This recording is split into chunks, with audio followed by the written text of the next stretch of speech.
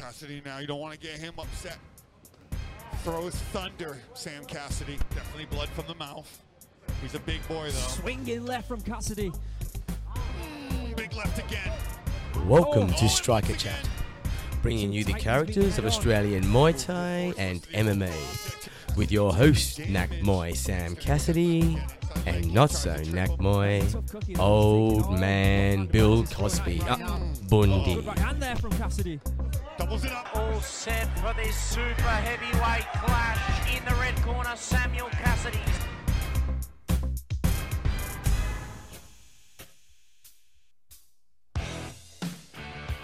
And welcome to episode 2 of Striker Chat. In today's episode, we discuss what's installed for the fight scene after the lockdowns here in Melbourne. We chat with owner of Superfight Gym in St Kilda, Don Miller. We also chat about the different styles of Muay Thai and how foreigners are taking over. Hey, I don't know, mate. Let's get the fuck into it anyway. I tried the fucking intro, we did, but yeah. How you been, my man? How you been, Sammy? Good, mate. Good to be back. Yeah, excited again, man. It was, shook off our nerves from the last one, our first episode. A lot of good feedback from everyone, which is good. So that's why we're back for round 2. Yeah, mate. People are listening, so we'll give them something to do. Really want to thank you guys for the support out there and everything. If you guys would like and subscribe to us on not Instagram, iTunes, Spotify, and SoundCloud, it just helps our algorithm, brings more traffic towards us. Again, guys, we really appreciate everyone giving us a bit of feedback. A little bit of criticism every now and then, not too much, hopefully, but just enough to give you guys what you want to listen to as well. Because so far, we're, like I said, we're really enjoying the process, so it's good, mate. And we're both made, we can talk shit underwater, so yeah, exactly. We're here for a good time and hopefully a bit of provide something for you guys to listen to. And also, we'd like to thank Matthew for doing the big thank you to Matthew, the producer.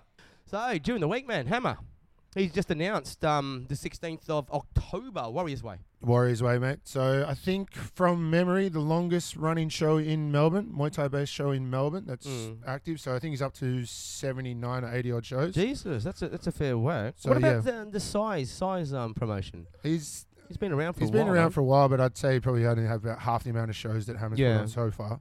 But then, would you say them two are the bigger promotions in the country? Or? Definitely. In Victoria. Not so much the country, but they're definitely the two biggest promotions in Melbourne, and Hardcore's breathing down their neck, which is good. Yeah. You've obviously had Power Play in that around for a while, but they're more kickboxing. But yeah. For the Muay Thai industry, it's definitely been purely Muay Thai is definitely Sai and Rebellion. Yeah. But Hammer's been, he throws a few K1 shit fights in there every now and then. But we can talk about that later. But that's, 18th of October is scheduled for. So hopefully, all going forward with the way the world is and all this, the C19, we won't say the C word. But with all this shit going on with that, hopefully the 18th of October has been, it's going to be confirmed and we can get that going.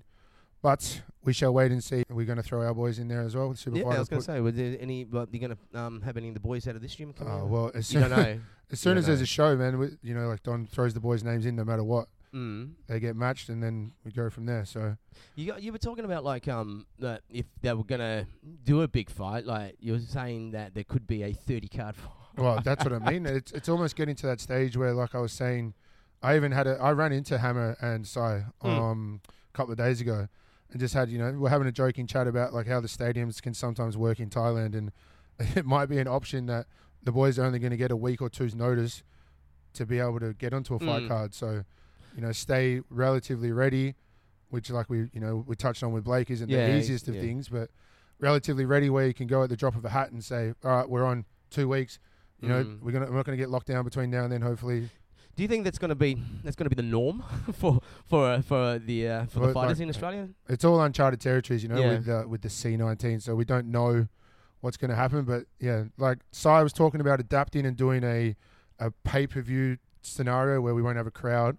Yeah, that's it might have to. A really good idea. People buy their tickets virtually and get their codes, but then there's also the thing: if you do that, you can have 15 people in one house on that one subscription. So the money's going to be hard to make. So but as an industry, hopefully everyone gets together and we can figure something out and at least get all the fighters a go, and then You know, Well, the goalpost seems to change all the time, and it's just these promoters and fighters are adapting. Well, the promoters especially. yeah. You know, they really adapt well, and they work. They make sure that they get these fighters a Yeah, fight. credit to them, man. You Yeah. know what I mean? Like it's easy enough with the way the world's been to just go, stuff it. When it gets back to normal, we'll go again. Mm. But they try, you know, and it always gets down to the last hour, and then they get fucked on, you know. But like we said, they try, and we can't say thank you enough for everyone that's having a go, you know. Yeah. Mark, Sai, or both Marks. But hopefully soon enough, man, we're all at a show having a beer, watching some good quality Getting Australian back Muay to Thai. normality because of the pandy and everything like that. With the guys fighting here on these cards in Victoria, it'll only be Victorian fighters coming out of here. Yeah, there won't be any interstaters, will there? There won't be. I don't even because think there's they going to have be to any go interstaters to add any interstate shows now. So it's just going to be the states. It's going to be WA whatever's fighters and available in the state. WA promotions. Yeah. Are they, I know there's been talks of Mark Pease and that his boys are willing to do their quarantines and stuff like that, which is, you know, another. It just shows that people want the fights, you know what I mean? But Yeah. it's just not as easy as it is. But like I said, credit to them again for being willing to do that. yeah. But that might end up being the way, you know, like, fair enough, these boys that are traveling overseas, the higher level boys that are getting the good fights on that and they're doing their quarantine. But to have to quarantine interstate's a bit rough. But Yeah, it is. Yeah. you know what I mean? And some of these boys, like everyone knows, the Muay Thai pay packets aren't that great. Yeah. So to then have to do 2 weeks in quarantine with no pay is a huge sacrifice. Mm-hmm. But sacrifice that it seems that some people are willing to make just because they want to get a fight. Yeah. Well, I remember Al come over here a couple of months ago. It just was at end of last year. It was, he had a fight. He come here. I think he didn't have to quarantine here. He had his fight. Then he went back home, but he had to quarantine when he went back to Perth. Yeah. So that's what. So yeah. It's always, everyone always talks about the sacrifices, but now it's a different type of sacrifice Yeah. just to get through it. You know, it's a lonely sport, and then you're going to be stuck in your room 2 weeks, and you know, imagine you just come off a big loss or something like that, and you're alone in a room for 2 weeks. Yeah. It's not going to be too fucking Oh fun. no, You know? shit. So there's a lot that It's a goes good thing into they it, a didn't lot win. of consideration that you have to fucking put in. Even though the states are just holding their own fighters with the promotions, there's some still good quality fighters coming out of these Oh, mate, out that's of these states though. Well, you know? like, you know, we've got match for the main event of Rebellion is Alexi Petroulius and River Daz. yeah. River started off as a kickboxer, and I think he fought on Lion Fight or Glory. I think it might have been Glory, Mm-hmm. which is the top kickboxing promotion. But see, everyone's always questioned him in the clinch, but apparently his clinch is really strong, which is going to be good. So Yeah. Alexi's obviously been around for a long time. He's inducted in the Rebellion Hall of Fame. Oh wow. He's, Is you it? know, Oh, jeez. he's a lovely gentleman too. That's a Alexi. great concept what they're doing there. A Hall of Fame. That's really I think it was the started first. tradition. It was the first inductee into the Rebellion Hall Yeah. of Fame. So that'll be a good fight, you know. And like we're saying, each state is gradually getting stronger and stronger and stronger. Muay Thai, you know, as a whole in Australia, yeah. it's gaining popularity. You know, whether that be through the likes of social media and stuff like that, doesn't matter. The more people are getting into the gym. Hmm. Obviously, everyone started as a beginner somewhere. So as a whole, Muay Thai in Australia is growing. Who Yeah. the most dominant state is the question that's up for grabs. Yeah. Personally, I'd have to stick with Perth. I think Yeah. Perth are the most dominant. You know, you got Toby's. hey, wait a minute, Stefan, mate. You know all what? that. I reckon we should get Donnie in. Yeah. Well, Yeah, I think he's been around for a while. he's been around for a little He's bit. been around for a while, and I think he will have a bit of knowledge on who. We'll touch on the best. Yeah, mates. exactly. After the break, we chat with the Don. We find out where it all began.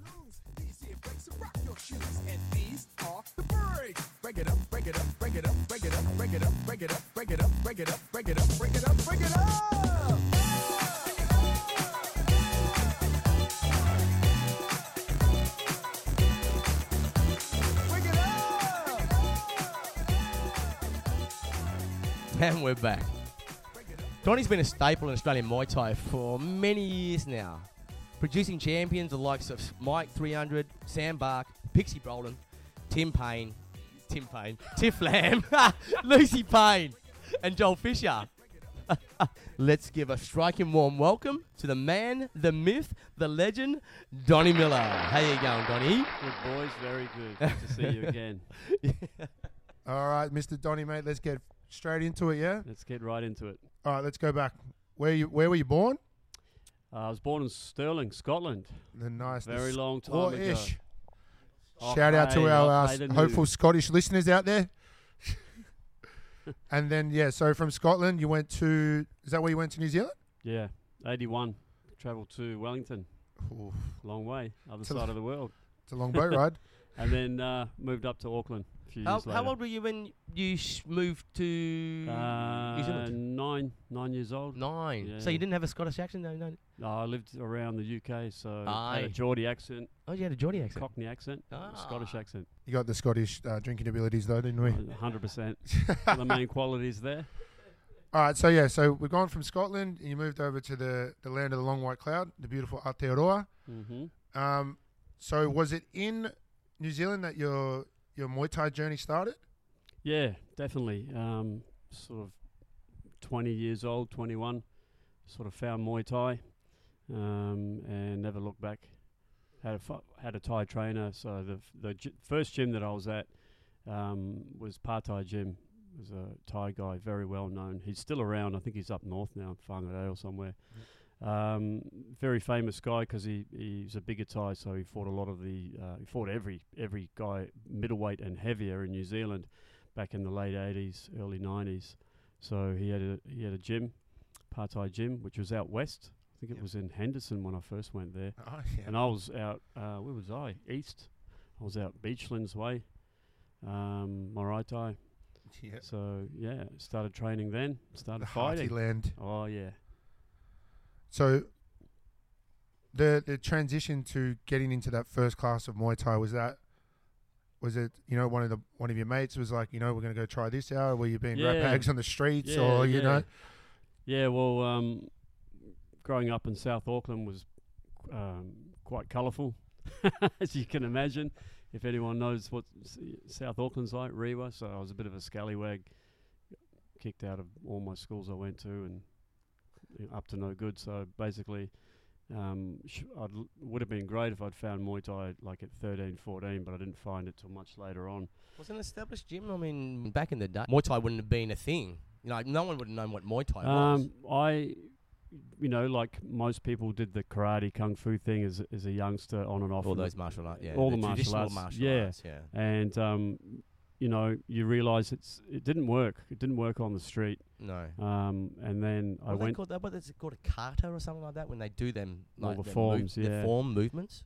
Yeah, the martial arts we did, they didn't work. Went along to a Muay Thai show out in Henderson, which is actually Partai show. So it was probably, I don't know, maybe his fifth. Full contact. Yeah, Muay Thai. And I'd never seen it live before. Yeah. And then I saw this gym, just all their guys pretty much had like 90% wins against all the other gyms. And there's a lot of hybrid gyms around as well that But the weren't kick- traditionally the kickboxing well, Muay yeah, Thai, like yeah. kung fu, karate Oh, backgrounds. right. Yeah. Sort of giving Muay Thai a go and getting smashed. Yeah. And then I saw a big show at the Mandalay, which is a function. Great BME city. No, I'm only joking. Yeah, yeah. It's a function centre in Auckland. I think Philip Lamb, he was like the godfather of Muay Thai in In New Zealand. In New Zealand, in Yeah. Auckland. He put the show on, and basically I was hooked from there. Yeah. So You know what I that mean? was the first time you ever seen Muay Thai. Yeah. Did they have I saw- the orchestra playing and then? I think they remember had that the far the old cassette playing there, the Thai music back in those days, Yeah. and yeah, it was pretty. It was an amazing time. Yeah. And there was some famous fighters back then, like that. Partai Gym had a few good guys. Alan Drew was one of them. Angus Burrell was another. So and these are then big New Zealand Muay Thai names? yeah, North Island champs. Then they had the Liga Balmoral Lolo Himalayas gym. Yeah. He had a lot of guys. Ray Sofu, Jason Vamoa, John Conway. They had the most champions, and yeah, we got to see them fight all the time, and yeah, just hooked from there. Yeah. Lolo's still getting around to this day because he's He is. training the majority of the UFC boys that are, he's the striking coach for a lot of them still. So he's doing really, really well with that. Yeah, he's a gentleman too. Lovely guy. Very great trainer. Amazing trainer. There's it's a little bit off topic, but just while you reminded me of the name. So City Kickboxing is the most predominant gym now in New Zealand. Auckland, New Zealand's got like that. Israel Adesanya and all the UFC boys. The head coach of that has become renowned as one of the best coaches in the world. He was one of Lolo's boys as well. Eugene okay. Behrman. So I think I've got that correct. Or they use the same striking patterns or something like that, because Lolo had a bit of a different pattern to how he went about things. Mm-hmm. But so anyway, so you've seen the show.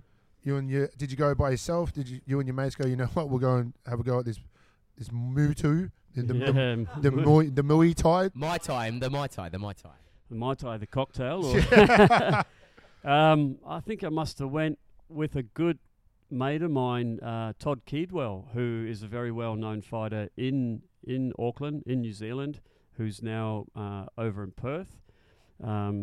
Hopefully Todd gets to listen to this, and shout out to you, Toddy, mate. Shout out to you, Toddy boy. Todd and I are involved in the American Pitbull Terrier scene quite heavily as teenagers, and that's how we found Muay Thai, through the dogs, actually. Through pit bulls? Yeah. Funnily enough, I'm just going to pull it back to when I grew up in the 80s in Perth, when Muay Thai was starting to pull, and all of Blair's mates, this is the trinity that you had to have. You did Muay Thai, you had tats, and you had a pit bull. No, it's Blair ticked those 3 boxes. Yeah, for he sure, ticked those 3 he was boxes. into the game dogs as well, and we know the same people actually. And it is a very small world. All right, so do you remember like your first session, like the first time you went into the gym? Do you remember anything about it? I remember like, walking. stick out? Yeah, I remember walking into Part-Thai gym in Henderson. I think it was on a Saturday, and I just like, holy shit, these guys are the real deal. They had a lot of Thais there as well, and just the way they kicked the bag was just fucking amazing. Like, just so sharp, so fluid, and it was probably about 20 to 25 students in the gym. All of them were fighters, so that was the thing. They were like all of Thai's, we call them Thai Part-Thai's fighters were students. Were all fighters. It wasn't the other way around. It wasn't like 90% training and 10% fighters. It was all of them. So on that, welcoming. Very welcoming. Yeah. The first guys I remember were actually the Thai brothers. Oh yeah. Daniel Thai and Raf. Oh yeah. Shit, that's going back. Yeah, it's going way back. I think it was around 94. And Part-Thai was really welcoming. A good old school hard trainer as well. Alan Drew was very intimidating. He was like, we call him like the mini Mike Tyson, like a red-headed version. Short, stocky little Southpaw fisherman. Liked to drink, liked to smoke, but he's a hard boy. He's knocked out a few names over the years, yeah. And then so fast forward from there, how long did you spend training before you jumped in by, finally got your nod to have a fight? 5 months. 5 months from scratch. Yeah. From scratch? Yeah, 5 months. Obviously did a little bit of street work before that. Yeah, had a few figured out hidings what in the goes street. first. Yeah. The left goes before the right. Yeah. I like the Muay Thai because it's basic and it was so natural to the body, like how to throw a punch, how to knee, how to kick. There was nothing flash about it, low kicks, hard knees. So 5 months training, fought a young fella, young Māori boy. I can't remember his name, but fucking poor kid. I put him away in like the first round, and I think he went back to rugby after that. Yeah. I think I had about five straight wins until I ran into a little Thai that was on the circuit over there, Konkiat. Tim was what the Kiwis called him. And when I found out that my trainer had put me in with him, I was shitting myself. I was like, fuck, I'm not ready to fight that guy, man. I've just seen him fight the proper pro guys and give most of them hidings. And anyway, I ran into him, and that was my first loss over there on points, little Southpaw.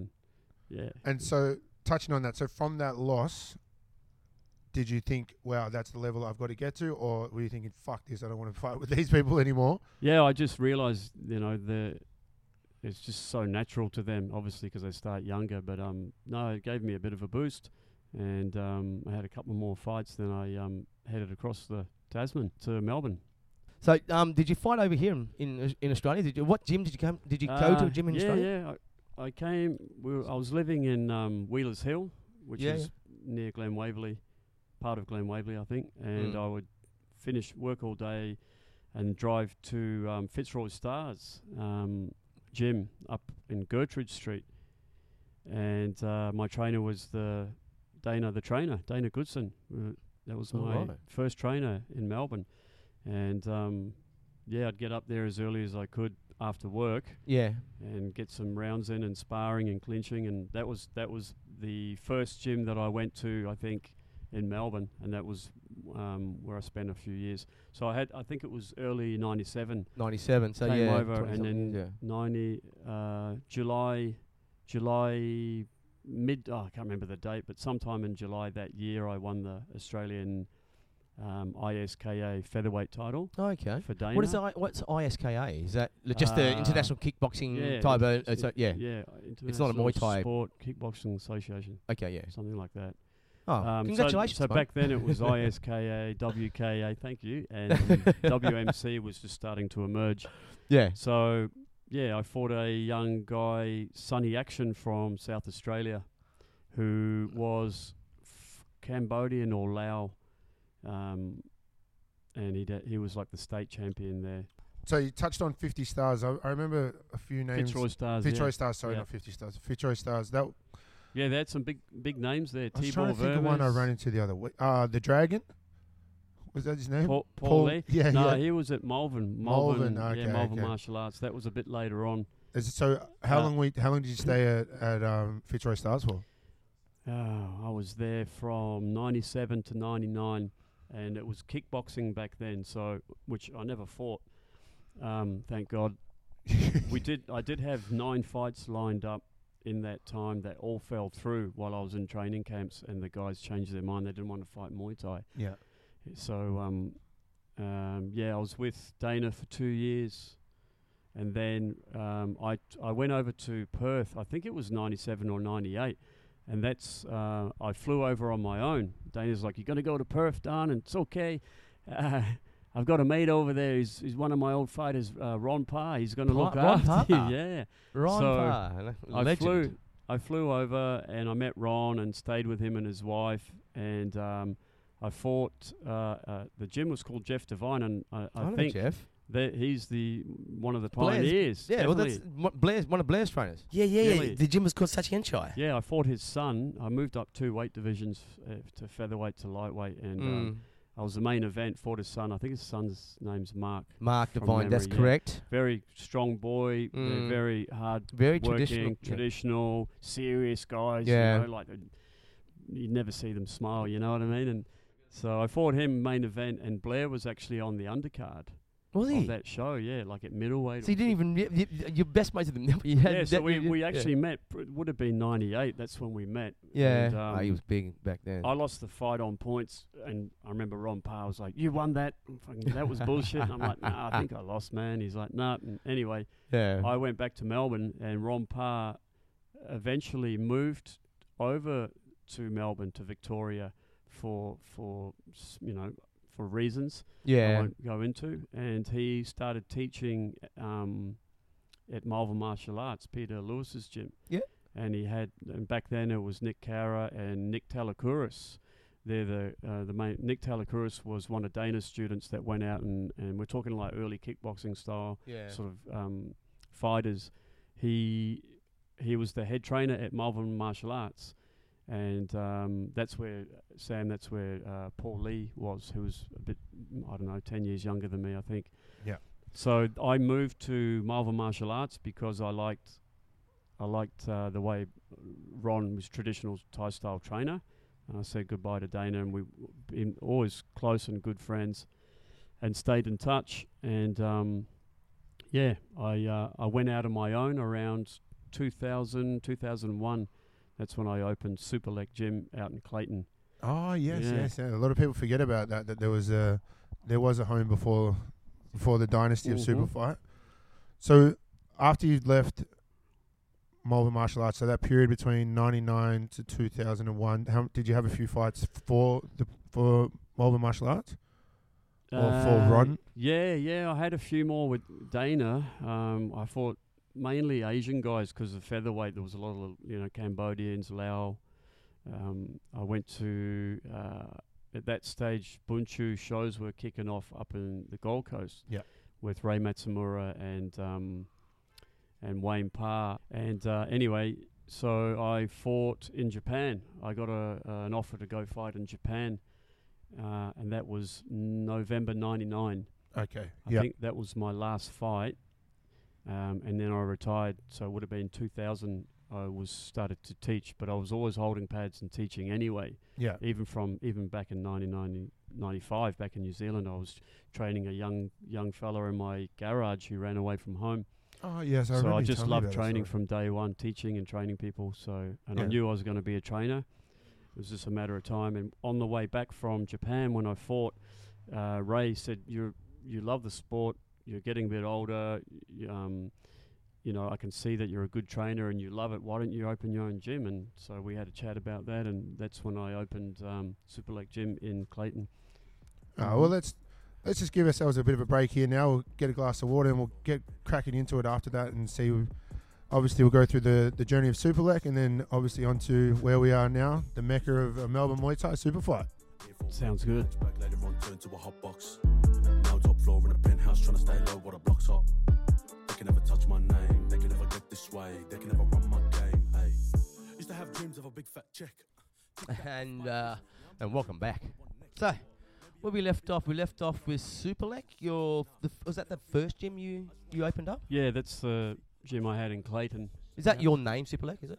No, it was actually just a name I liked, and it was also a name of a fighter I really liked as well. Okay. He was a little guy, a little Thai guy, and Lumpini champ. I think he was like, Did you say that was you were lumping? he was So- 59 kilo champion, I think, and a great little fighter, you know. 'Cause, Yeah. you know, I like to follow the little guys, and there's plenty of them in Muay Thai. So I opened that gym. Prior to that, that was around 2000, end of 2000, 2001. I took the tour to Thailand at the end of 2000. And guys like Ben Spivak and Brett Franklin and John Purcell. And that was my second time in Thailand. First time I went over was 98, and that Darren Reese really helped me. Yeah. He came up to me after a show in Melbourne after I fought this kid from, I think he was Cambodian, and I knew he was straight away because he stood out, you know, like the diamond earrings and clean cut. I think he had a turtleneck. How are you, Daz? So he lived out, he was training out in Ultimate in, I think, Sunshine or St. Albans with Johnny Sheeter and that. So we caught up, and I had a garage at home and the kick bag and everything, and he'd come and train whole pads and clinch, and we started talking about getting me to Thailand because he'd already been over a few times, and so I went over, I think it was March 98, and we went and I trained in Sang Morakot Gym. Nakhon Thong Pak View was the, I think, sponsor name, which had a lot of, it was proper A-class Thai gym, concrete, you know, 20, 30 fighters, and, you know, no Westerners, me and Daz there. And Jack 300 was there too. He was just a kid. He was 14. Pinsiam, Lansiam, some really good names. Stayed there about 5 weeks. Actually had my first fight in Thailand at Raja Stadium, Rajatam Stadium. that would have been April, Jesus. on a Sunday afternoon. What year's this? 98. Sorry? It was 98. There wouldn't yeah. have been many foreigners. What do No, they I call didn't foreigners? see any. Furlongs or Farang. Furlong? Farang, yeah. There wouldn't have been any of you white fellas there. No, not in the. It was all Thais on the show that I fought on the Sunday, Mm. and it was amazing. Did they treat you? Did they go? Oh, let's get these boys and just fucking treat them. Just smack. Did they throw you around and Oh, smack mate, you around like- like they normally do? learning how to clinch in Thailand, mate. no, they So would you have. spend most time on the floor, Yeah, sliding yeah. around the canvas. I know how that feels. After a month, though, I got pretty strong. Yeah. When I got back to Australia, I was like, I remember clinching with Chris Allen, the Manchester Machine. He was a welterweight, and he fought Wayne Parr, he fought everyone, Marcus Mangan, and Prince Amir. I remember names. throwing him. I remember throwing Tibor. So 45 minutes clinching every day Yeah. with 60 kilo ties. You get strong. You and Blair are pretty much big on clinching. You do a lot of clinching. Like today, Yeah. Today we clinched for half an hour. Yeah. Clinching is an art form, and it's a big part of Muay Thai. I love it. And if you're not clinching every day, you're not really training Muay Thai. So Yeah, you true. need to be. Yeah, I've noticed it obviously myself being here for a few years now that it's probably is it right to say your preference in in a fighter or teaching like more of a Muay Thai style? I reckon my philosophy is everyone's different, and if you try and just make like everyone in my gym, like the fighters, after a year know how to clinch. Some are better than others. Some excel at it, and they're the ones I'd turn into a Muay Thai. Yeah. The rest of them would, some of them are strikers. Some of them are big punchers. So it all depends on the individual. And I just like to give everyone their style that I think suits them.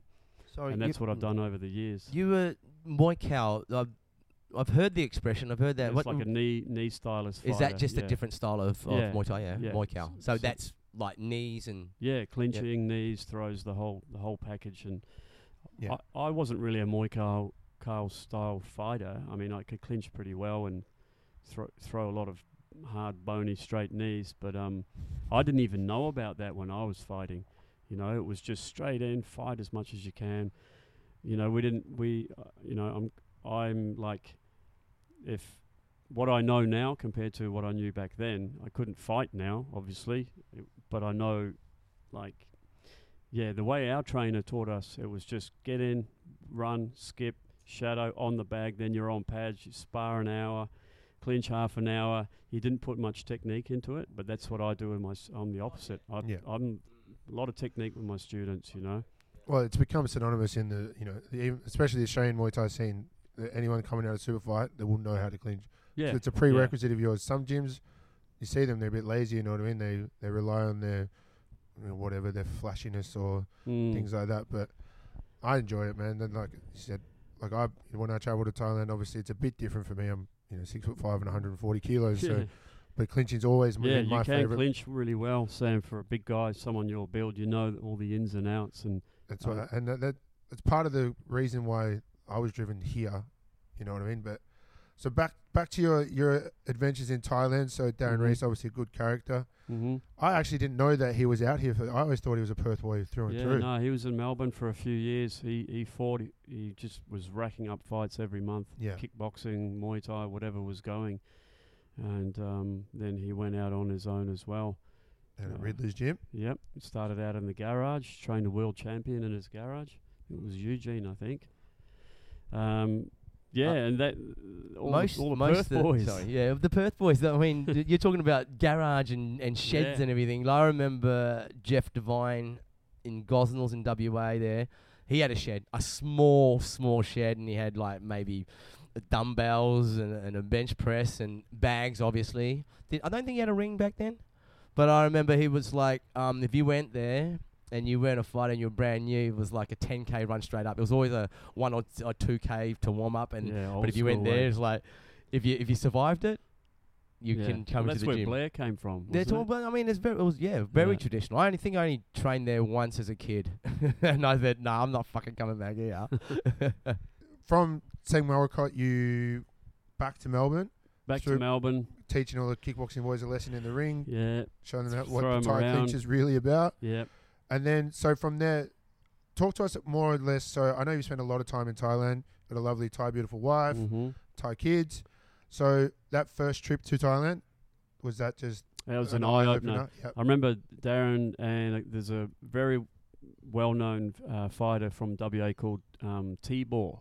Yep. Or Timor, sorry. Timor. Dale, I think his last name. And he was like 60. He actually fought Borkow. Him and Darren Reese were like brothers.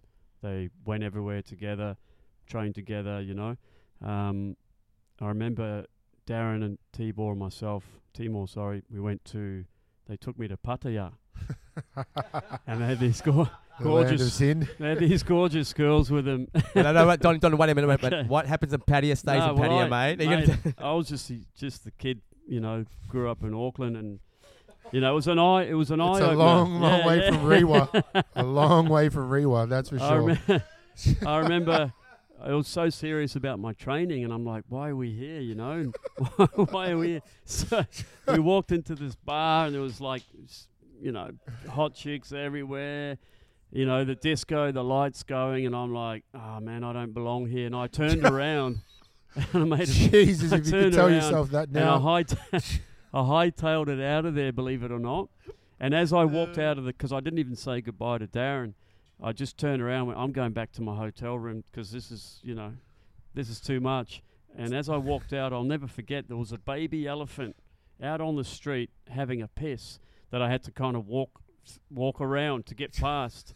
And I was like, what the where am I, man? There's a fucking elephant in the streets. It's like Alice in Having a Wonderland, huh? lift, You don't know man. what's going on.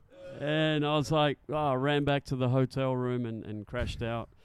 And I think we went back to Bangkok the next day. I can't remember. But So funnily enough, the very first Thai experience I ever had too was in Pattaya. But mine was, and I still, to this day, it still strikes me as weird. I was 16 with my best mate at the time from school, and he goes, my parents are going over to Thailand. This is before, and even then I didn't develop that much of an interest then. But he was a Russian family, and he goes, we're going to Thailand. And I went over, and then we stayed in Pattaya for the whole 2 weeks, and I'm like, looking back at it now, I'm like, what the hell was that family doing? Because they'd be like, kids going off, do what you want to do. And I was like, what? As long as you're home by 2 a.m. Yeah. And I was 16, you know what I mean? You go to Yeah. Thailand, they didn't give a shit. We're drinking on the street thinking we're having the best time of our lives. Well, you haven't looked back, have you? Nah, not since then. So after that, so you've gone back to Bangkok. So did you just go up there to have a bit of a blow off? Or, well, pardon the pun, maybe. No, just to blow some steam off? Or I think we just went there because we were training hard, and it was, they wanted to show me. And Darren actually started training in Pattaya at Sityodtong years before, so he knew the area quite well. But back to Bangers, trained up, fought, came home, back to Dana's, and then started training with Dana, rest in peace. I remember I got the phone call it must have been 2000, I think. Someone getting into the car to head to the airport with my crew to go to Thailand for the first gym tour that I did. I got a phone call saying Dana's dead, and I was like in shock. I couldn't believe it. But I'll never forget that moment, just jumping into the car, heading to the airport in Melbourne. So anyway, after that was training with Ron. The fights in Japan, I remember that was my last fight. It was in, what's that big hall? Kurikan Hall. I fought there. I fought a Japanese featherweight champ, and he beat me on points. I had to lose a hell of a lot of weight. When I got to Japan, they said, no, you got to lose an extra kilo because the old classic. Oh, shit. So that's the way it goes over there. Yeah, and everything's but stacked it against was you. amazing. I love Japan as well. I fought there twice. I've brought my students over there. I think I've had 5 or 6 free trips over there, and I love the place. Tokyo is amazing. Osaka. Hopefully we can get ourselves over there soon, mate. mate. We'll try and Far out, see where hope we so. can go. So I'd like to, obviously you just talked about Ron and things like that, and it's a bit not fresh off the press, but just only recently your Thai trainer, one of your closest friends, Seng Tin Noi, also passed away. Yeah. Rest in peace to Seng Tin Noi. Talk to us, how did that friendship develop? Because I know he's had a few foreigners go through there, and a lot of Aussie boys, Wayne Parr spent a lot of time there and things like that, but when you see you and Seng Tin together, it's very much so like a father-son combination, you know what I mean? And like, he obviously he was really close with your son Tanat, and so how did you end up training at Seng Tin's, and how did that develop to what it became? When Pitu was Seng Tin Noi, when he was in Melbourne, he fought in Melbourne in Crown Casino and Tarak Show, Thailand versus Australia, and he fought a mate of mine, Marcus Mangan from Sydney. And I remember being out the back in the changing rooms and seeing all the Thais. And after the fight, after Seng Tin fought Marcus, he gave me his shorts. Oh, the shorts that you hang up in the gym. Yeah, the he M1, signed them. the And Emloy Hasip. the M150, my knee limit. He signed the shorts, and I was like, wow, this is so cool, man. I've watched this guy on VHS for years, the Deadly Kisser. And he gave me his shorts, signed them. I gave him a gold necklace with a boxing glove on it with my name on it that this young Greek chick that I was seeing on and off, she gave me. So I'm like, man, Trust I got the you Greek this chick to throw chain. you a gold chain. Yeah. He probably pawned it off. Anyway, so that was 98, and a few years later, I sent some of my first fighters, it was Ben Spivak and Brett Franklin, over there. Might have been 2003 or something. real early days, and I'd already met Wayne Parr and got to know him as well and heard his stories about everything. So I sent Benny and Brett over there, and Benny lasted 7 months, and Shit. Brett lasted 11 months from memory. And, I remember the letters I'd get from Ben saying how hard it was. And See, that's a whole nother. It's like a time warp. You know what I Yeah. mean? You can't. yeah. There was no kid picking up the phone. They wouldn't have even had a phone there until probably 2015. No, that's it. Actually, I got real letters from Ben, like Yeah, written see. letters, which I could There's beauty barely inside of that, decipher. you know. Yeah, that was the early days. So that was when that was like, very 2003, I reckon. And because Muay Thai it still was like in its infancy in Melbourne. It was very kickboxing here, as you know. Yep. So we were fighting up in Queensland. I was taking my boys up there. And my guys were only just started out, and they were fighting like the superstars up there. And that's just the way it was. You go up there, you fight 5-3s. And that's when I met Ray Matsumura and got to know Wayne Parr better as well, the early days. That's always been super fight style, mate. We're not afraid of any challenge. Yeah, for Some sure. people think, it's a bit crazy, but the amount of times your boys have pulled off the unthinkable. But let's. Who dares wins, mate. Who That's dares exactly wins. right. Let's have a little break, and we'll catch up again, and we'll go into, your past fighters and things like that, For and sure. then we'll recap from there. We can celebrate, sure. But we can come together, talk about the weather, call that Australia Day. I said, how about March 8th? That's a good one. And we can do it on your nan's grave. We can piss on the face. And we're back. So we left off talking about sending your fighters. Your gym just started, the Super Fight Gym. Mm-hmm. How long have you been here in St Kilda, the Super Fight Gym? This building I moved in December 2009. 2009, Started trading like 12 years ago, yeah, 12. Yeah, 12 years. Shit, that long already.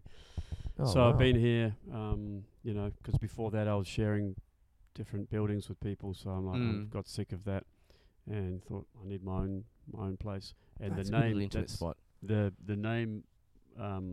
I did a show in 2010 with a mate of mine, and we called it Super Fight Promotions. Okay. And he helped me get my foot in the door in this building, so I liked the name. And it was kind of like my first gym was Super Lek, and then I've always been like Don Miller Muay Thai as well, So I thought I liked the name Super Fight. The name is the show, same as the show. So we decided on Super Fight Gym. It is a synonymous name. I mean, around the country Yeah, now, the Super yeah, Fight. it is. You produce some good fighters. I mean, not good Yeah, fighters, well, some that's world-class fighters. Back in the day, I only trained fighters, and it's not sustainable forever. Like I love Muay Thai. I'll always, I'm always happy to train, the young prospects and that kind of thing. But back then, I was just holding pads every day, and like Mike 300 and O'Neill and.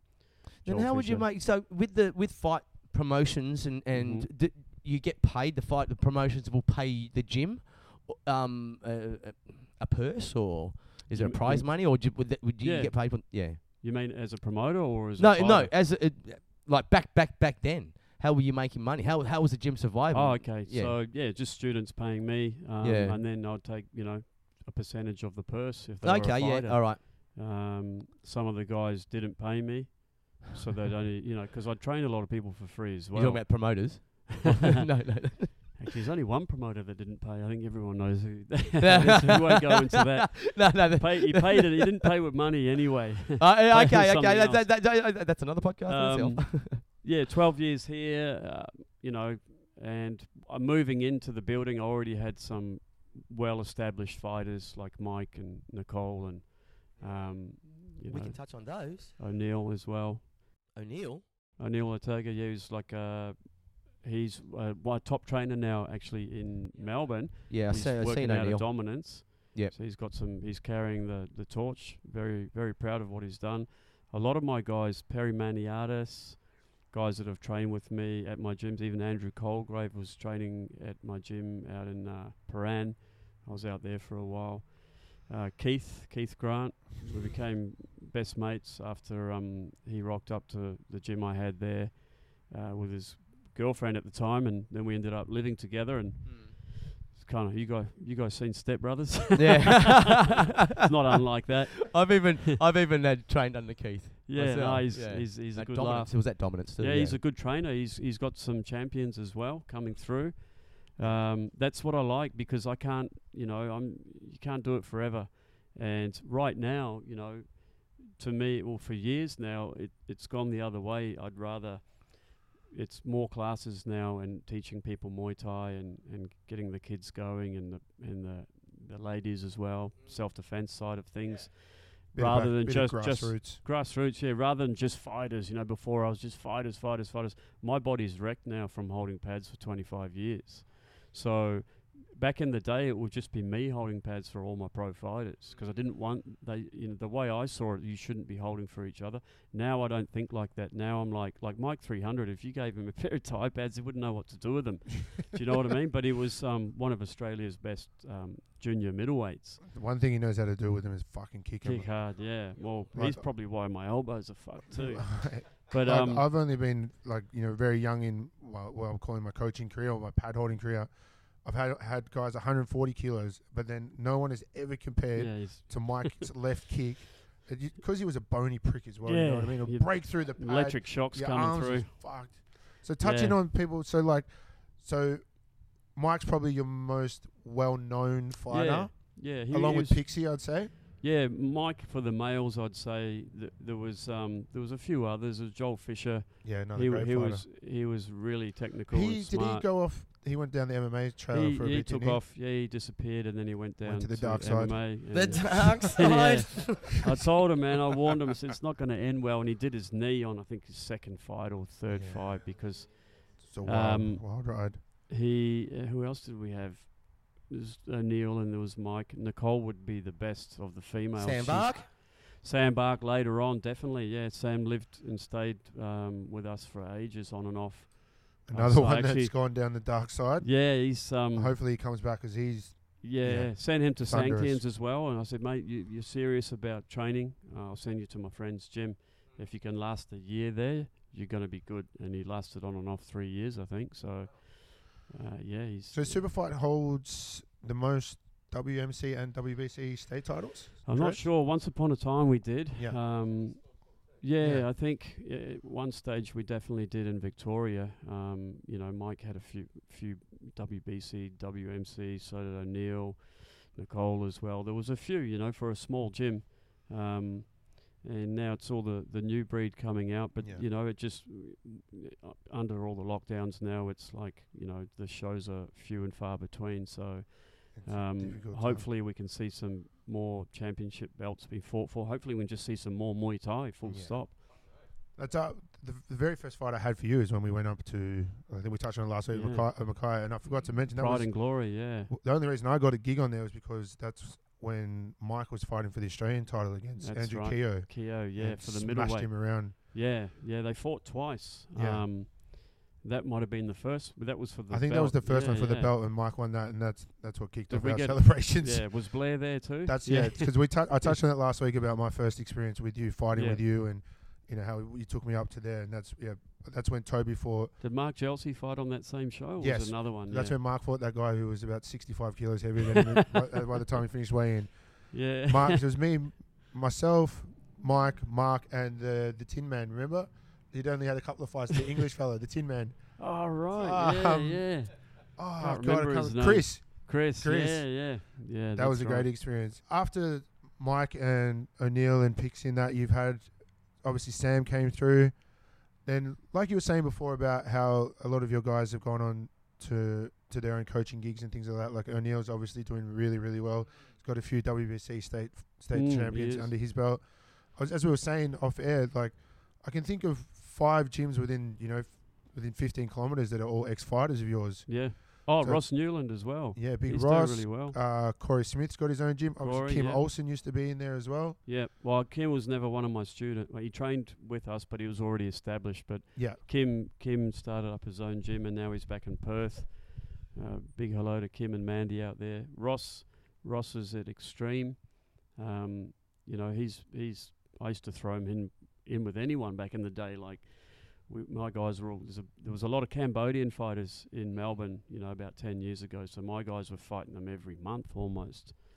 You have in jiu-jitsu, there's like they talk about lineages of where the martial arts come or where they've been trained, on who they got their black belt from. The Gracie lineage. Is it similar to like Thai fighters? How you started off at a gym in New Zealand, mm-hmm. and he was and so you learned from him, and then you're just teaching him the rest of the boys. Does the lineage go like that? No, do you talk about? I've learned different things from different trainers, mm-hmm. And some of the trainers weren't my trainers. Like Sancti and I, he was never my trainer. Yeah, I'd been retired for years, but I sent my boys to him, and when I'd go to Thailand, usually 9 times out of 10, if I was in Thailand, I'd go stay with him. Okay, yeah, and he's okay. like, you don't stay long enough, so I'd always try and make a visit and stay, and he'd take me out to the best pad Thai and take me to shows, and I'd film his guys training, and they became big names, really big names. So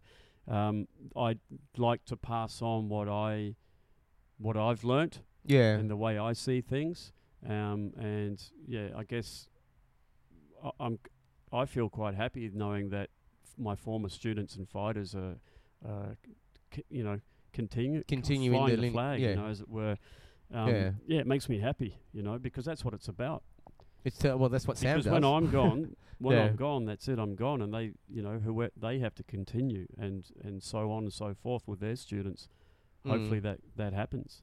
I see a lot of the Australians now. There's a lot of Australians that do fight over in Thailand now, in Bangkok.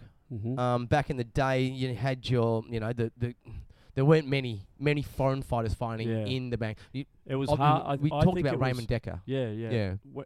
The early days when Decker was going like 1990 and stuff, and Danny Bill, a year or two later, the Thais, the gym, like they only fought each other most of the time, and it was very hard to go into a Thai gym, and just. It was, like Danny Bill, he struggled for a while just for them to recognise him, and it would have been real tough times.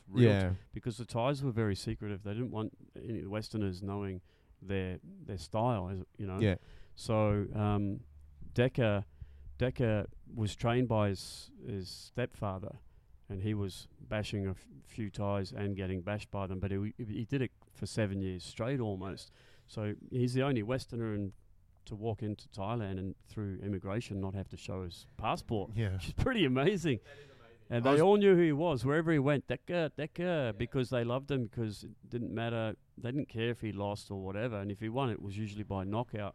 And they would mess him around, They'd tell him the weight was different, or they'd send him to one area when the show wasn't in that area. It was another 50 Ks away. Yeah, they messed him around, mate. The Thais, we all know what they're like. I'm married to a Thai, so, They didn't want their national sport to be infiltrated. That's Yeah. There was Danny Bill just released a doco actually talking about it. How I think he said he spent something like 8.5 months on the bags before he only fought from the bags. He still never got any pad rounds.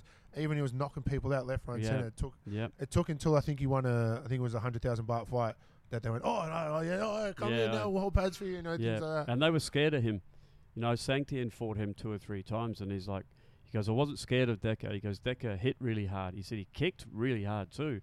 But technically he wasn't scared of him, but they were all scared of Danny Bill, and he beat them at their own game. Yeah. And he made it look effortless as well.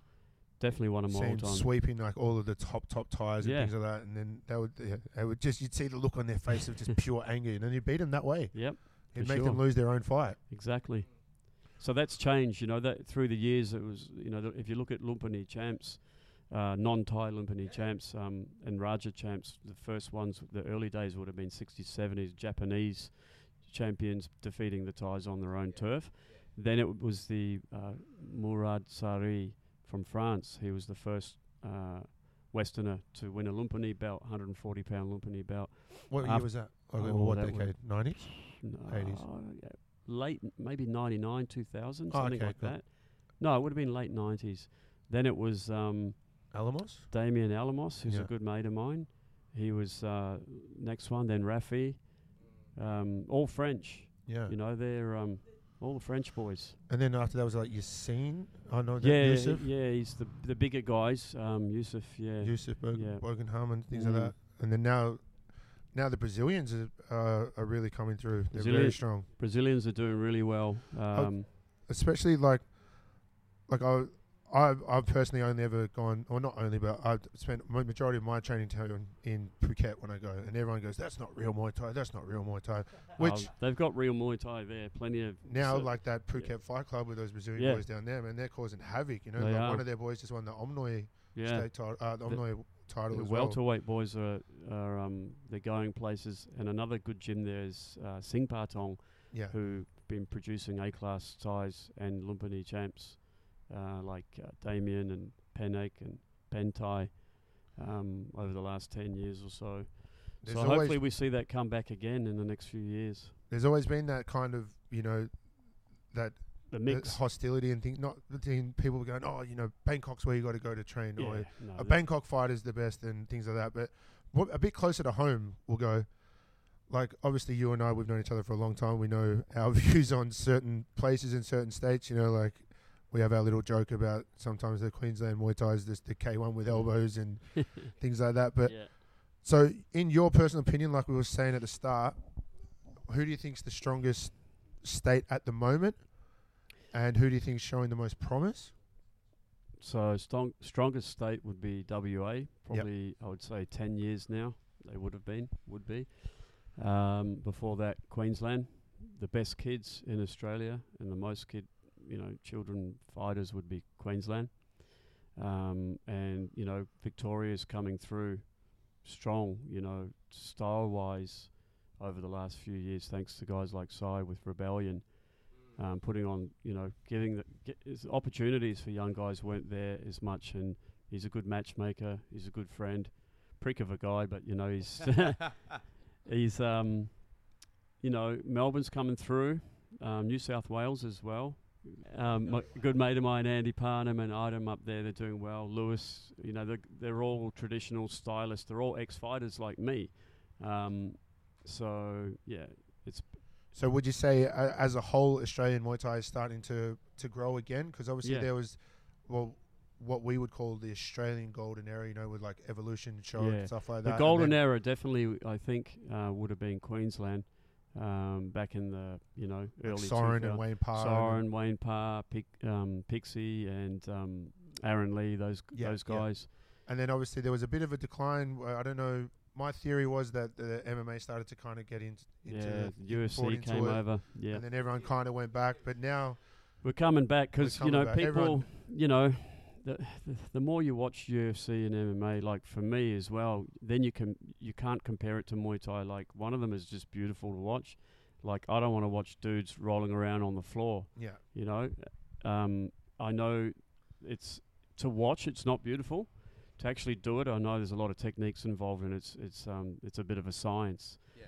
But watching a beautiful Muay Thai fight, as far as the striking arts go, nothing beats it. You are a traditionalist, though, man. You're very traditional in the way you train and the way you look at ties. Yeah. Thank you, But Bundy. and it, like we touched on it last week. You know what I mean? Muay Thai is still the strongest striking platform for all the MMA fighters as well. All the champions, like obviously it's not your kettle of fish, but all the champions all have a strong Muay Thai background because it is the best. And like we were saying last week, it's been proven time and time again. Like how we threw, you threw Sam into the K1 8-man. You know what I mean? You took away. He beat few of his 3 abilities. K1 champs in one night. Exactly right, and just smashed them apart. And it's happened numerous of times. Yeah. Well, he couldn't have done that without the training he had with me, with Sanctian, because he did it all with a broken hand as well. Yeah. And like as you were saying at the very, very start when we were talking about it, how it's, when you walked into that gym and you seen the boys just, they'll every shot was 100% power, not this pitter-patter, and then, 7-punch combo and things like that. Yeah.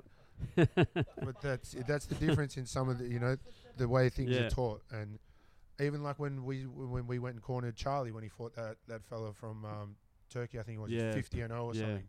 Charlie just left kick, bang, Basics. bang, That's took him right. out.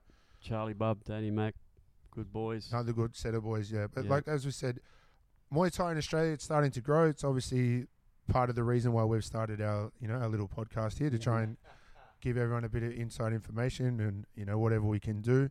So the next card that I believe that is on is going to be the Muay Thai Grand Prix in Perth. Yeah, Gav's show. Gav's show. I think it's scheduled for the 28th of August from memory. I think so, yeah. Chad Collins taking on a local Thai fighter. Yeah, I think he must be local. Kulbam Kun or Sub. something. Kun Sub. So apologies for getting the name wrong. I'm not sure where he's from, that Thai. And our girl Tiff Lamb's she's scheduled. Yeah, she's meant to be on it. Might be out with a little injury. Yeah. Not sure yet. Hopefully she gets through that because there's nothing better than watching Tiff Lamb in the ring, mate. Absolute technician. Pleasure to watch. Lovely girl. As our first Muay Thai royalty guest, we'd just like to really say thank you for coming on. You're welcome, boys. It's been a pleasure. Been a good little chat, good little insight to getting to know you. There's a lot more to the Don show that we didn't get to touch on, but thank God.